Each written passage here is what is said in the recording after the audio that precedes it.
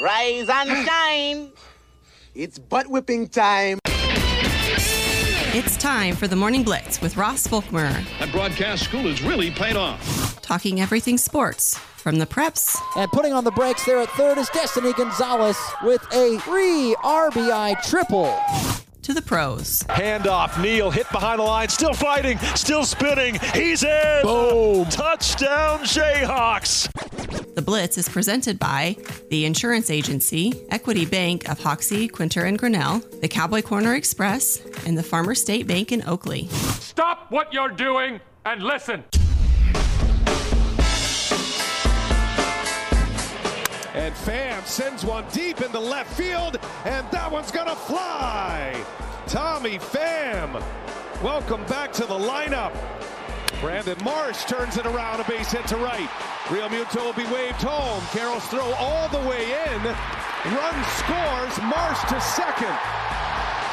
2-2. And a called strike three, and the ball game is over. And the Arizona Diamondbacks have forced a Game 7. Tight end in motion. Shotgun snap. Four-man San Francisco rush. A pass down the middle. Caught goal line. Over the shoulder. Touchdown. Jordan Addison. 1st and 10. There's the snap and a pass thrown laterally. 40. McCaffrey got a block. 30 down the near side. 20. 10. 5. Touchdown. Christian McCaffrey. Shotgun snap. They rush 3. Purdy moves up in the pocket. Throws on the run. It is intercepted.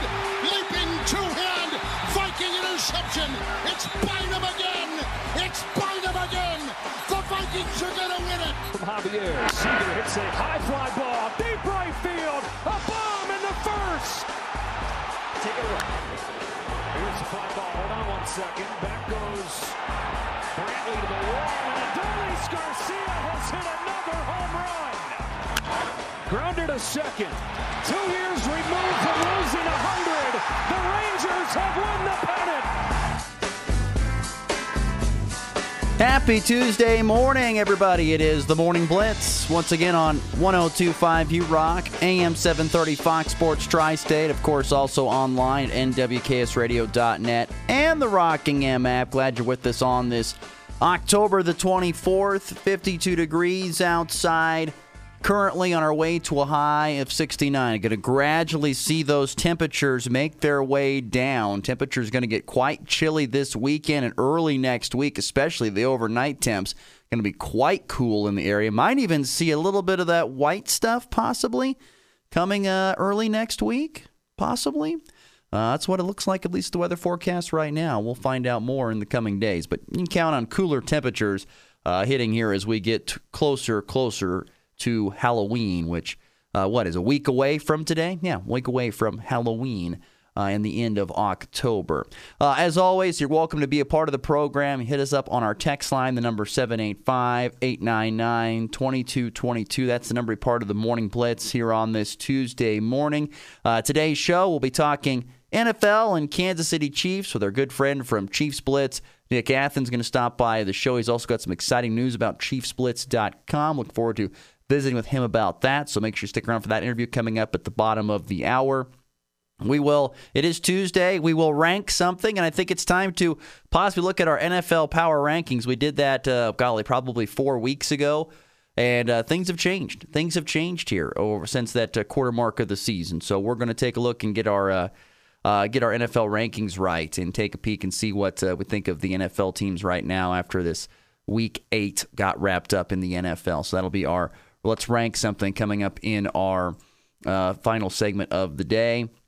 But want to highlight what happened yesterday in the world of sports. Kind of like it's just a small little low point right now in local sports because we have, the waiting for state volleyball to get going on Friday, and then we have, of course, Friday night as well. We'll have some high school football. There's some football on Thursday night as well. So we'll have a couple days here where it's going to be mostly a little bit less on the local side and more on the national side of things, which is fine because there's plenty of entertaining things going on. I have a question, and hopefully people hit me up on the text line and answer this. How many people have watched the ALCS or the NLCS here this year?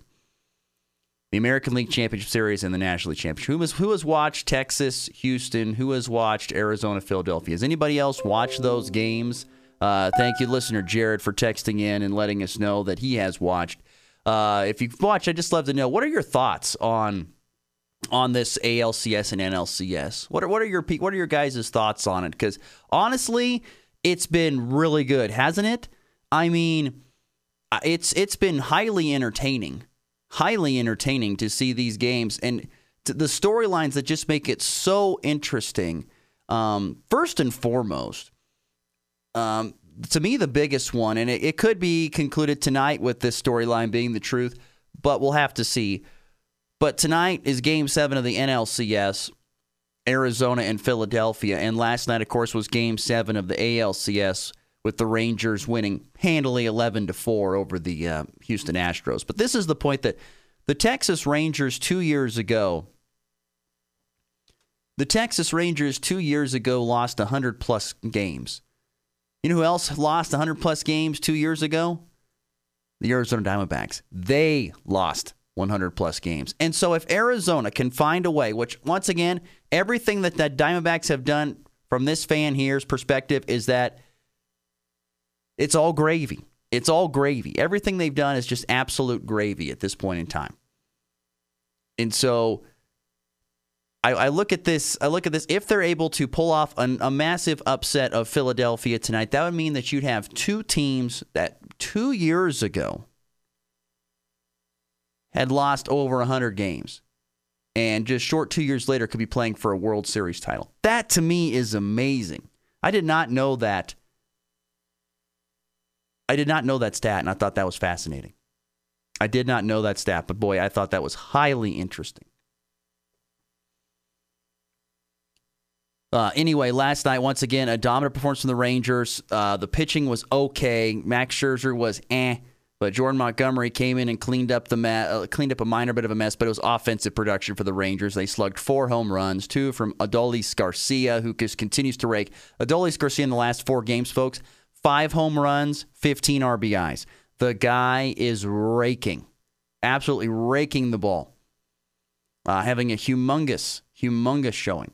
So Adolis Garcia and the Rangers on their way to the World Series. And then you've got Game 6 last night, which I did not expect. Look, last night going into the Philadelphia-Arizona series, I thought Philadelphia is going to win this thing. Philadelphia is going to win this thing. They're back at home in front of the Insane Asylum, as I have so called it. Those crazy fans, and they're more than likely going to get a win. Only to find out that Arizona goes back there and does exactly what they should have done in the first couple of games, which is hard to do. You don't know what to expect, but they do exactly what you have to do again tonight. You have to suck the life out of that place right away. It has to be done in the first couple of innings. You've got to jump on them early and often. You got to put a 2-spot, a 3-spot up, a crooked number up there in the first couple of innings, and then you work from there. That's my opinion. You need to go in there and you have to put up a crooked number right away in the first couple of frames, and then that settles everybody else down in the pitching department because you've got a little bit of run support. You're not feeling like, well, good Lord, if I miss on one pitch to Kyle Schwarber or Bryce Harper or Nick Castellanos or JT Realmuto or Trey Turner, that it's going to be gone. So that's the biggest key tonight. Once again, the Diamondbacks have to duplicate that again tonight if they're going to pull it off. I don't know if they're going to. I feel like it's Philadelphia that's probably going to get the win tonight, although I hope I'm wrong. I know there's other listeners on our text line saying they're hoping for a Phillies and Rangers World Series. We'll see. We will see. Listener Jared has been hitting us up on the text line. Thanks you once again for listening, Jared, and bringing your. He's one of those guys that wants Rangers and Phillies. He gives the Diamondbacks credit, did not see it coming. Great World Series, no matter who gets in. Rockies and Royals need to take notes. Yeah, I guess a little bit. You know, honestly, when I watch the Diamondbacks play, they remind me so much of that Royals team when they last won the World Series. A Royals team that didn't probably have the best starting pitching, but the bullpen was elite when it mattered the most. You remember, what was it? Wade Davis, Greg Holland, trying to think who else was in that bullpen for the Royals at that point in time, but they were dominant. They call it HDH, like Davis, Holland, and or Holland Davis and something like that. I can remember what it was. Nonetheless, that's what I remember about that. And that's what it looks like for the Diamondbacks. Then they get to about the 5th or 6th inning. It's time to throw the bullpen in there, and they've got 3-4 guys that they really like, and they use them. And so far, it's worked to this point in time. We'll see if it happens again tonight when it really matters in Game 7. Another texter chimes in and says, so what you're saying, the Royals have a chance with the two teams possibly making it to the World Series at 110 line? Yes. Yes, you do. You can turn around. Trust me. Me being Diamondbacks fan, I wouldn't have believed it either. But to see this team put it all together this year, which once again, as I continue to say, is at least a year or two ahead of schedule. This should not be happening for at least another year or two, more than likely, should Arizona be in this spot. This team is still very young with a lot of young players. And maybe that's why they're having success, because they're just like, well, we're ahead of schedule. Let's just go out here and play and see what happens. There's not that much pressure. They still have some great young players coming up. That's sitting in the dugout right now, Jordan Lawler, who's just taking it all in. He's going to be the next big shortstop for the Diamondbacks, they say, although Geraldo Perdomo's been great in the postseason. I don't know where they're going to put him. But they've had, maybe they're going to move him to third and put Lawler at shortstop. Maybe put Lawler at third. I don't know. But nonetheless, side note there. But I'm fascinated to see what happens here in Game 7 tonight between Philadelphia and, of course, Arizona. That should be intriguing. I could see it being a game like last night where it's a pretty darn. I could see it being like a game like a Game 3 or a Game 2 or Game 4 where it's pretty darn close and you pull out a win by either team, or I could see it being a complete blowout victory for Philadelphia. I think it goes one of those two ways. Either Arizona or Philadelphia wins close, or Philadelphia wins in a blowout. I think that's how one of the two scenarios of that this series ends up wrapping up on Game 7. That's tonight at 7 Central, 6 Mountain Time. So anyway, it's just interesting. I want to hear if people are watching the Major League Baseball postseason, because honestly, it's been pretty darn good. And once again, it probably isn't drawing great for ratings, and it'll probably be even worse if Arizona beats Philadelphia. The ratings for the World Series will be down. And I admit, if the Diamondbacks weren't in it, I don't know if I'd be watching it that closely, but I have been, because it's just been entertaining to me. And to see both games go to Game 7, and to see that Texas series between the Houston Astros and the Astros and Rangers go to 7 games and not a single team won a home game, that's nuts to me. Home cooking and home field advantage is overrated. So that's fascinating stuff to me. But that the NLCS wraps up tonight. Diamondbacks, Phillies, 7 Central, 6 Mountain Time. You can watch it on TBS. And, of course, the Rangers await the winner of that series, who've already punched their ticket last night with 11-4 victory over the Astros. Also last night, little Monday Night Football for you as well. Pretty good game, at least I think for what has become Monday Night Football standard of turds. Pretty entertaining game, 22-17. The Vikings beat the 49ers last night. Kirk Cousins, who's always been kind of pretty bad in games, might have had one of his better primetime performances of his career. 35 of 45 for 378, 2 touchdowns, 1 interception. Here's the big stat. Not a single sack. Was not sacked. Was Kirk Cousins, which was huge against a defensive front for San Francisco that's pretty darn good. But they had, and no Justin Jefferson, but Jordan Addison, the rookie from Pitt/USC, had a breakout career game for him. Unfortunately, he was on my fantasy bench, but good for him. 2 touchdowns, 120-plus yards receiving. Good showing there from him, but Minnesota got it done. Got it done, and their defense held up. Got 2 interceptions out of Brock Purdy from the same guy in Cameron Bynum, excuse me. Got 2 picks last night, one, of course, at the very end. Brock Purdy, 21 of 30 for 272, a touchdown and 2 interceptions. Christian McCaffrey had 2 touchdowns, 1 rushing, 1 receiving, as he continues to make his way towards a little bit of NFL history there with consecutive touchdowns in games.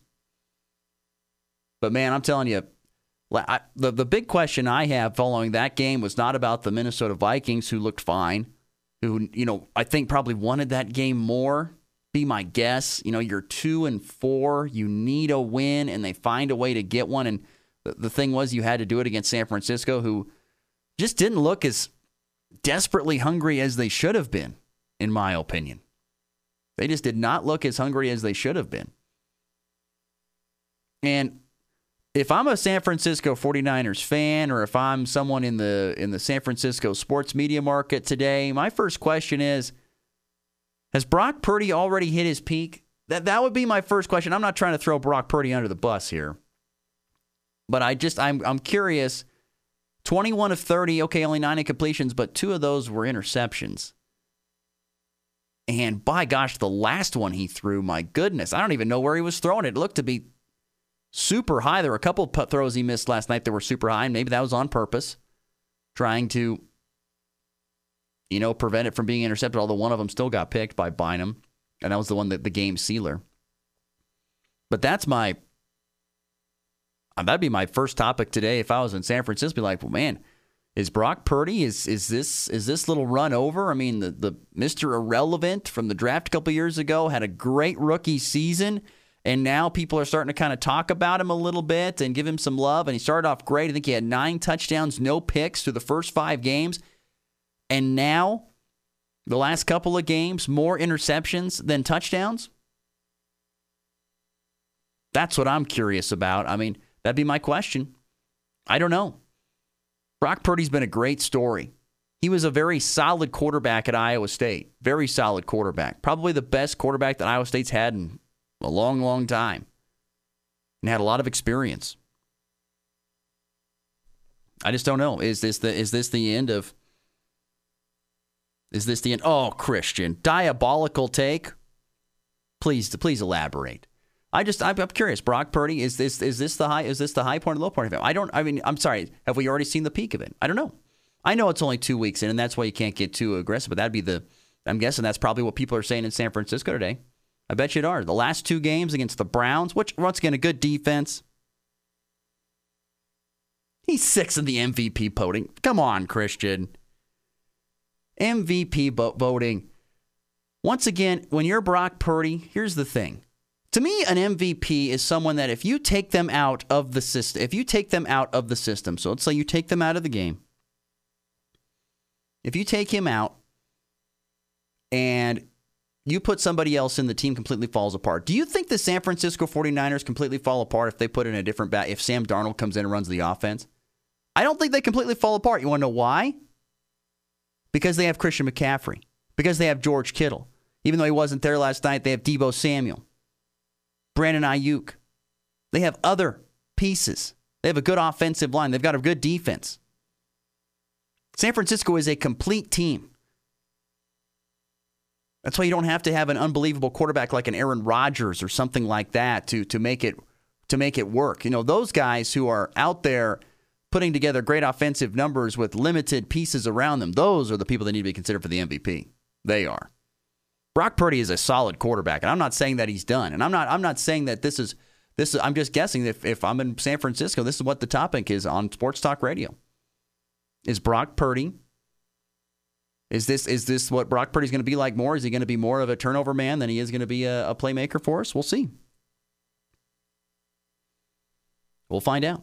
I don't know. Nonetheless, 22-17 last night, Monday Night Football. San Francisco 49ers lose. They're 5-2.